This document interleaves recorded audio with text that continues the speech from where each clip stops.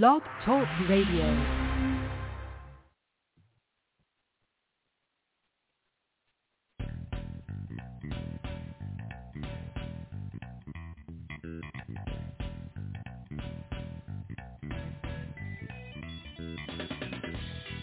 Welcome to the Football Garbage Time NFL podcast. My name is Hakun Wong, and I'm the editor-in-chief of Football Garbage Time. I forgot who I was. Do you believe that, Trev? I totally forgot who I was. I'm the editor-in-chief of Football Garbage Time. It's how long it's been. This is just, I'm sorry, everybody. Just bad memories today. It's, the Super Bowl really knocked it out of me. Anyway, thank you for joining us on the show. With me, as always, is our famous co-host from around the podcast world, from full press coverage and Ref the District, and right here on Football Garbage Time, Trevor Stores. How you doing, Trev? Yeah, that might have been the best opening ever, bro. I totally blew it. I just like... You literally forgot what you were doing, like... Yeah, it was like one of those times where you get, when you have like that brain fart and then everything just doesn't make sense for a second, and you're like, wait, what the hell am I doing again? I mean, I'm doing a podcast, and I, just in the middle of introducing myself, I forgot what I was doing. Dude, oh man, I got this early. I heard this isn't a trend. Guys, I hope this isn't a trend. Not good. Oh, man. So anyway, Trev, it has been a wild Super Bowl. And we've had a couple days to sit on it now and think about it. Because I kind of, I did a quick instant reaction on the website, and I saw a lot of people take quick takes, so we've had some time to think about it now. I think this is a good time for us to kind of break it down. What do you think? Let's do it. I'm here. Yeah, and I think what we're also going to do today is talk about the free agency situation for the Eagles and the Chiefs, because I'm sure the number one thing that Eagles fans are thinking right now is, I can't wait till next season because I want to get back up there to the Super Bowl. And I can tell you, I got a friend who mortgaged a house basically to get out there to watch this game as an Eagles fan, and he's not happy with the results. I mean, how could he be? Yeah, I mean, just to put it mildly, obviously he's a Philadelphia fan, so he was a lot more expressive than that. But I think the bottom line is he wasn't happy. All right, let's go ahead and get this thing rolling because we got a lot to talk about today, and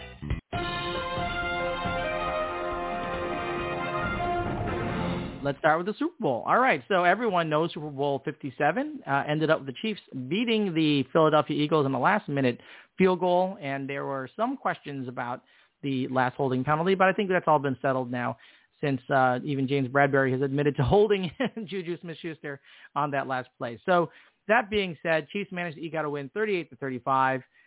Really close game, a lot closer than many had anticipated. And, of course, that is the opposite of what I had predicted because I had predicted the Eagles based on their defense. Defense didn't do what they were supposed to do. I mean, they had the third most sacks in the regular season. Third most sacks in a regular season in NFL history, and yet got exactly 0 sacks of MVP Patrick Mahomes last Sunday. So what do you think here? We'll start with you, Trev, on what you thought were the key plays in the game that really impacted the result. The result? Oh, wow. I'm going to say every catch by Juju Smith-Schuster. And not just because of elephant in the room, the penalty on the last play to set him up for the win, but every catch he had, I think it was 4 for 4, and they were all for first downs. Crucial first downs on those touchdown drives in the second half.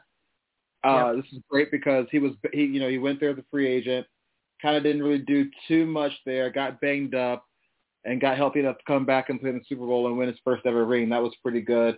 I also want to link that with Pacheco's running. Like almost all his running plays, he ran so hard.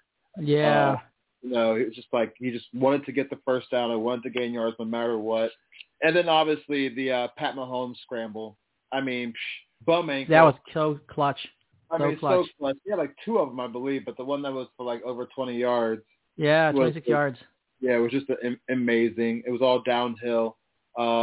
Sprained his ankle 45 times between the first time in the Super Bowl, and he still managed to pull that run off. It was just amazing and set him up for the field goal and all that rest of that stuff. So I think talking about Juju, I mean, he really stepped it up in that last drive. I mean, it was basically three targets there that really kept the drive alive. Early on at a 2nd and 7, he had a 10-yard catch, which was critical at moving the chains.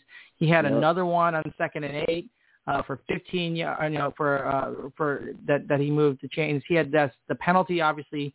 James Bradbury, who admitted to the defensive holding, by the way. So let's put that to bed now. I know that was hotly debated, but James Bradbury took the high road after this rule was over. He actually stood by his locker for 20 minutes talking about it. He said he flat out lost him in coverage, and he was hoping that he could tug on his jersey and hope that the refs were gonna let him play it out. I mean, he didn't think it was serious, but he acknowledged it was a hold, and that's the way it is, So let's all put that to bed. And James Bradbury, otherwise played a really good game, right? Let's not short shrift him. And I think that Jason Kelce came out afterwards and he said, that's what I want I want the players that I play with to play with heart and to do everything they can. And I don't blame him for it. I mean, that he wasn't, so I think at the end of the day, we can put that one to bed. But I agree. Juju stepped up huge, absolutely huge in this game. And it was all because I think, and this is kind of what we're talking about last time, because, the Eagles like to play that split high safety, but it's not really effective if the front four can't get to the quarterback. And that was the problem, right? I mean, the front four couldn't get to Mahomes. Only 5 QB hits, 0 sacks. That's insane. Compared to what they've been doing all season long and what they did last week. I mean, obviously, Brock Purdy, unfortunate, but what they did to all the 49ers quarterbacks and what they did to Daniel Jones before that. I mean, it's unheard of. The Kansas City Chiefs offensive line, I just want to talk about that for a second. I think they played out of their mind. I think the Kansas City offensive line played out of their mind here. So that's where I think is the key here. Let me ask you one more thing here, because Jalen Hurts, this is a little bit controversial because he did, I thought, everything he could to win the game, but he was also responsible for losing the game. I mean, 304 passing yards and a touchdown, 70 rushing yards, 3 rushing touchdowns, and a rushing 2-point conversion. You can't really ask for your quarterback to do much more than that, but he did lose the ball. He did. As you're in the first half, and that led to a scoop and score with 9:48 left in the first half. And he just flat out dropped it. And that changed the entire dynamic of the game.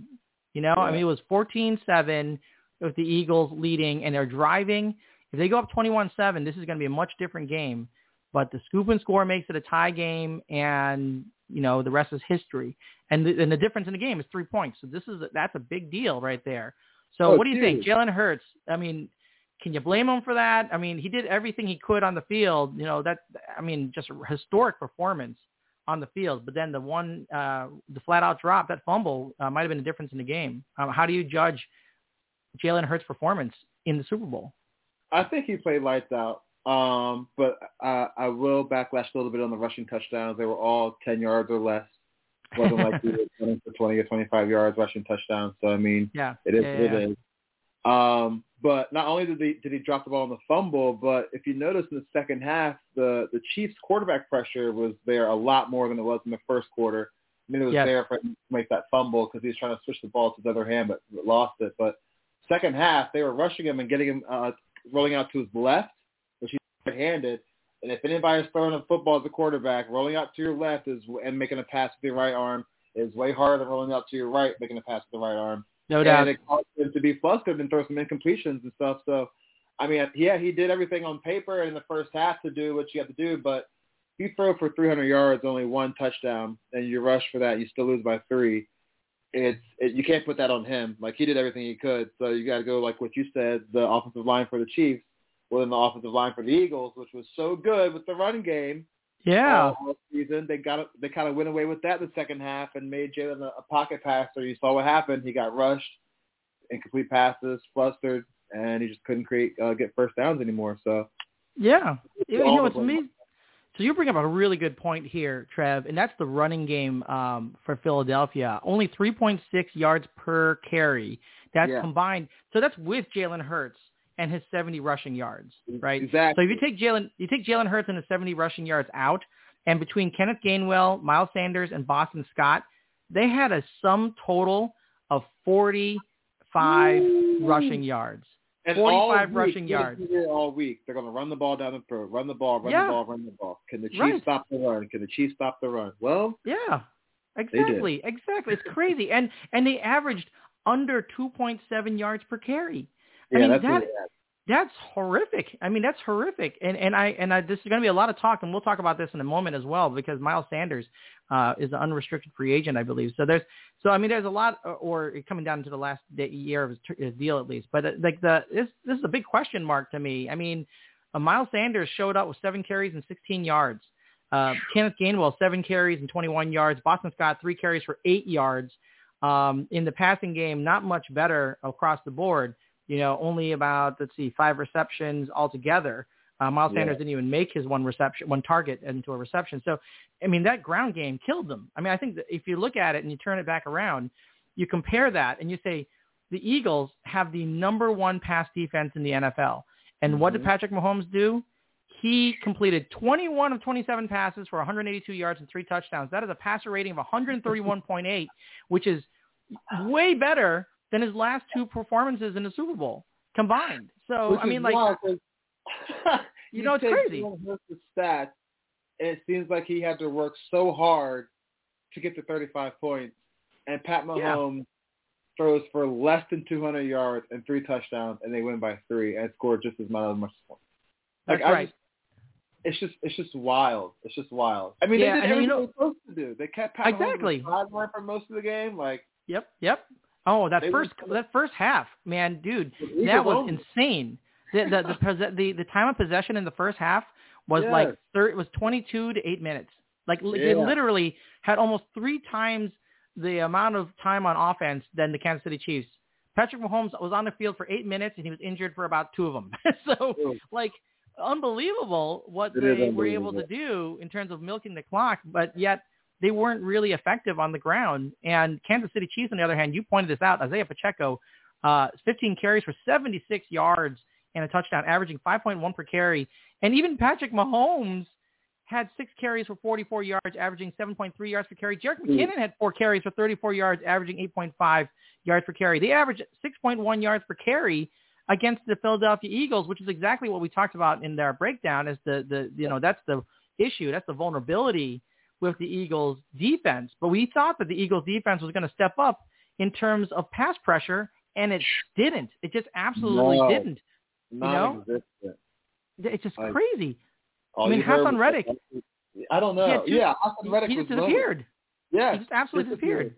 Yep, exactly. So Fletcher Cox, the whole D line, Hargrave. Yeah. Not my gosh, it was insane. You look at this. You look at the stats, and each of those guys had 1 tackle apiece. Hassan Reddick had 2 quarterback hits, didn't get any pass pressures in. I mean, that's unheard of. That's unheard of, and that is really the problem right there. Is that they absolutely did not live up to their number 1 pass defense, and the problem is that we talked about this. They won by not blitzing. They won by having the front four put pressure on the quarterback, and of the 70 sacks they got in the regular season, I believe 56 of them were done without bringing the blitz. So those 4 guys were getting in there every single time, more often than any other group, even with the blitz. So when you talk about that and what the Kansas City Chiefs did, that's amazing. And another play that altered the result of the game, the punt return by Kadarius Toney. Oh yeah. I mean, you're surrounded by 6 or 7 green jerseys, and you let that man escape all the way down to the 5-yard line, and he was barely running. I don't know if you watched. There was not a full sprint. He was jogging down the he was picking his way through it. Right. He was, and I mean, it was. Let's give credit to where credit is due with Kadarius Toney though, because he that punt return was built to go left, and he went left, and their Eagles were ready for that, and it was his athleticism that allowed him to reverse field and go the other way, and because of that, he basically created a convoy around him of Chiefs players because they were all kind of flat-footed in the middle of the field. Eagles actually, I think the Eagles actually reacted too fast. They got there so quickly that he managed to see that and say, you know what, I'm going to reverse field. If I get to the other side, there are no Eagles on the right side of the field. And that's exactly what he did. 65-yard punt return with 10:33 left in the fourth quarter. That is actually the longest punt return in Super Bowl history. Longest punt return in Super Bowl history. The last one that was anywhere close was Jordan Norwood of the Denver Broncos. He had a 61-yard punt return against the Carolina Panthers in Super Bowl 50. This was 65 yards by Kadarius Toney, and absolutely key. The Chiefs had just taken a 1-point lead less than 2 minutes before that, and that basically forced the Eagles to go aerial after that to make sure to try to catch up. And they did. Yeah, they did. And it did. And that's the crazy thing about it, because Hurts hit Devontae Smith for a 45-yard reception with 5:45 left in the fourth quarter, topped it off by running in a 2-point conversion, and we said, here we go. The Eagles did everything, they did everything they were supposed to do. So, it's absolutely, it's amazing. At the end of the day, I would say this is one of the at least top 5 Super Bowls that I've seen, because I feel like it was well matched. The narratives were really interesting, and on the field, it was haymaker after haymaker. It was two title match teams. When you thought somebody was comfortable, 24-14 Philly, I was like, okay, this might, Philly might take it, but they make a comeback if Philly will take it. Then it was 35-27 Kansas City. Okay, Chiefs are rolling. They're up by 8, like they're rolling. Nah, neither team let that happen for like 2 minutes of feeling that way. So hands down one of the best Super Bowls ever. It's just, you got to get pressure on Pat Mahomes. If you give that man time, he's going to kill you. Absolutely, absolutely. The only turnover was the key turnover. Isn't that amazing? It was a perfect game played by both sides. And look at the Philadelphia, and everybody was talking about Jalen Hurts and his throwing shoulder, and is he going to be okay? 304 yards passing, and Devontae Smith. Oh my goodness, he reminded us about why he was a top draft pick 2 years ago. 7 receptions for 100 yards. A.J. Brown 6 for 96 and a touchdown. Dallas Goedert 6 for 60. Even Kenneth Gainwell getting in the action 4 for 20. I mean, there wasn't a lack of firepower here. That was not it. That was not it. And the Chiefs defense did not do that much. They basically allowed them to score almost on every single possession. It's just that in the second half they forced one punt and they forced one field goal, and it happened at the beginning of the third quarter, end of the third quarter, and that was the key. That was the difference right there. But wow, and look at, and now I got to ask you this: did the Chiefs play a perfect second half? Because they had 4 possessions. It ended 5 minutes, 30 seconds, touchdown. 4 minutes, 41 seconds, touchdown. 49 seconds, touchdown.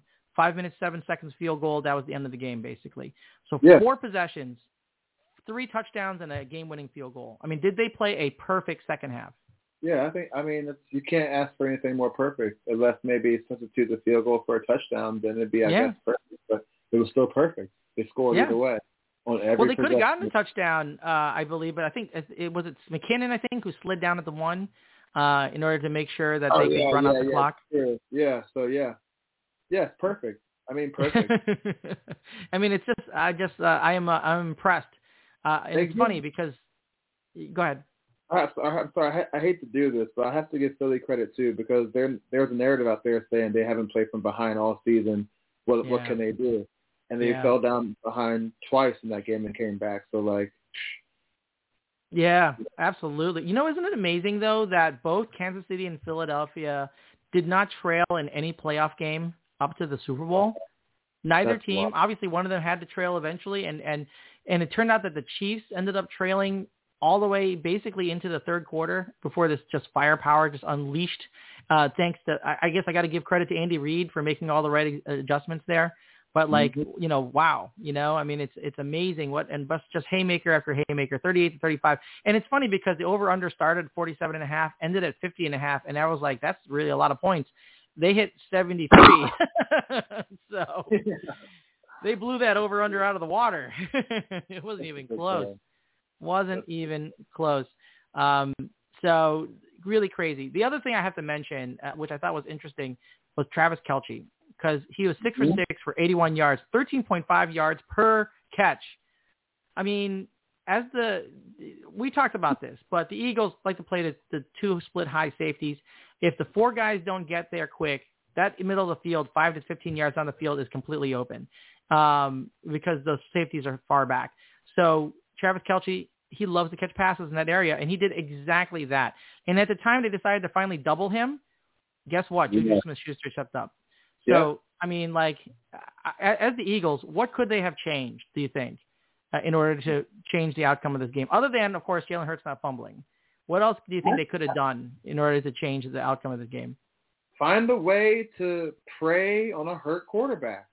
I mean, that was your narrative all season. You proved it. You backed it up. Like, everybody hated going against you that couldn't do anything. You led the league in sacks. Like, you tied the 85 Bears or came close to whatever that record is. Yeah.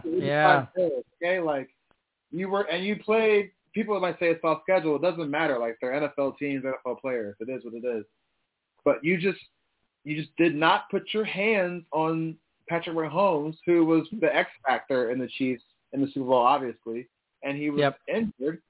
You should feast and prey on that dude, and then play Chad Henne for the rest of the game, and probably would have dogged the crap out of him. But like, you just didn't. So I mean, you let the man run for 26 yards on a blown ankle, like in a critical play in the end of the fourth quarter. Of all games. Of all games to not show up, you picked the Super Bowl, like, against a quarterback on one ankle, like, come on. Oh my gosh, the legend of Patrick Mahomes just gets bigger and bigger, and it's so funny because, quite frankly, if Patrick Mahomes was playing any other team in the NFC, almost any other team in the NFC, maybe I wouldn't say this. I guess I would still want him to beat the Cowboys, but if they're playing any other team in the NFC aside from the Cowboys and the Packers, I guess I'd want him to beat the Packers too. I would be rooting against him, you know. But in this scenario, I was rooting for him, and wow, did he really come through? And he proved me wrong because I was on the Eagles bandwagon. I thought I didn't believe in them, and when I decided to believe in them, they let me down. So there you go. Yep. So let's go ahead and hit the boxing bell on this one, because there is one more thing I want to talk about related to the Chiefs and the Eagles, and that's off season, because there's a ton of unrestricted free agents on both teams, key players on both sides. And let's turn to the Eagles first, because they obviously want to reconstruct their team and get back to the Super Bowl, but they got a lot of key guys that are unrestricted free agents this year, including James Bradbury and Fletcher Cox and Audrey Dillard, Marcus Epps, of course, and Jason Kelce, of course, and we don't know if he might actually retire. And then Zach Pascal came through a little bit. Miles Sanders and Boston Scott both are free agents, and Robert Quinn, who they got from the Bears this year, also an unrestricted free agent. You know, what are your thoughts here with regard to the Eagles? Are there any of these unrestricted free agents that you would prioritize prior to the March date? Oh, man. I like C.J. Gardner-Johnson. He was leading the league in interceptions before he got hurt. Came back. He was balling out in the Super Bowl, laying the wood everywhere.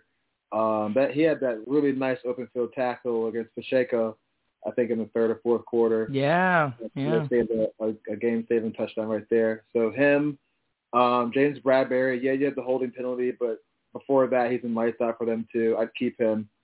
I keep Robert Quinn, that guy, young, still can get after the quarterback. Absolutely. And then I would do anything. I'd go above and beyond before CJ and get Jason Kelce. I know he's mulling retirement, but I would give him whatever he wants on a silver platter. If he wanted to come back, I'd do that for him for sure, because he is the heart and soul of the Eagles. I believe offense starts with him. He is balling. He is balling. But as far as like Fletcher Cox and Brandon Graham, if they want to stay for less money and just want to play because if they can't running back, okay, cool. But if not, let them go. They're getting older as well. They've both been there for probably 10 plus years, it seems like. So I wouldn't, if they wanted to leave, it's fine. Same with Linval Joseph. He can go. Gardner Minshew, you can get a backup quarterback anywhere. Zach Pascal, you can get a wide receiver 3 anywhere. Miles Sanders, 4 or 5. 4 or 5, yeah. Miles Sanders, Boston Scott, running back. That's a tricky one. I mean, Miles Sanders was good. He's serviceable, but he's no Tony Pollard. He's injured a lot. And you're a Super Bowl. You get 16 yards on 7 carries against a Chiefs defensive line that pretty much was not good against the run. So it's like, I don't know, whatever.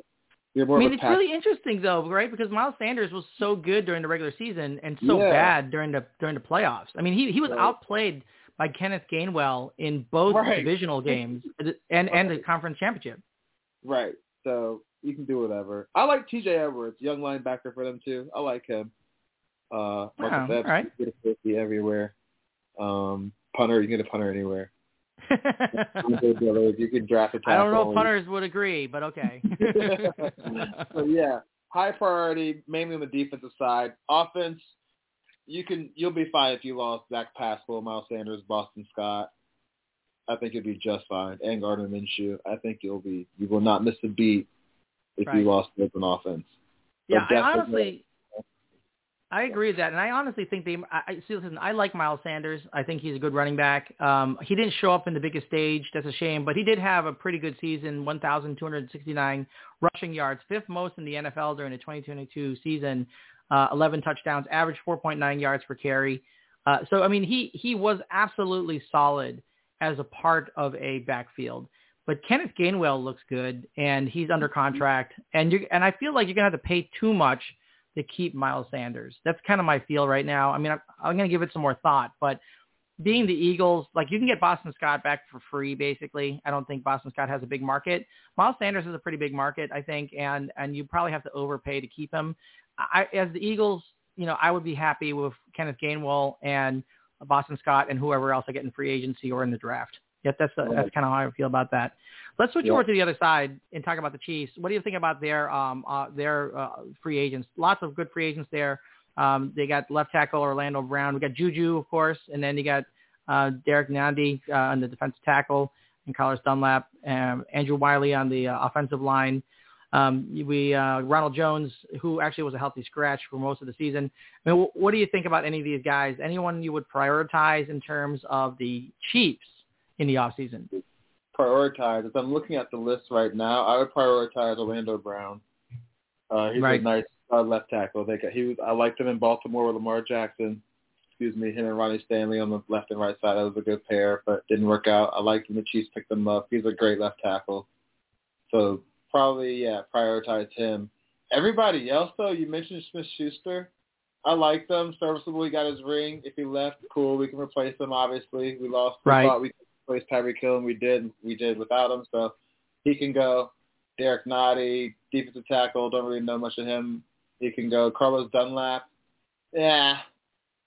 Serviceable, Like, he's not a stud like he used to be. He's getting older as well. Chad Henne got his ring. He's done. Right. I love that. Don't you love that, though, the retirement? I love that for Chad Henne. I do, too. Good for him. Yeah. I mean, he got a playoff touchdown, and then the Super Bowl. Like, he's riding high right now. Yeah, I love it. I love it. Running back Ronald Jones, you can let him go. He's decent, but he's just not a good ball security guy. I mean, he couldn't even make the roster with an injured Clyde Edwards-Helaire. So, like, you can let him go. Blake Bell, tight end, you can let him go. Mecole Hardman, I like him. He's injured a lot. Yeah. And you got Kadarius Toney. I just don't feel like you need Hardman anymore. Exactly. He's a good speed guy. He can latch on somewhere else. Safety Deion Bush, you can get a safety anywhere. Juan Thornhill, another safety. You can get a safety anywhere.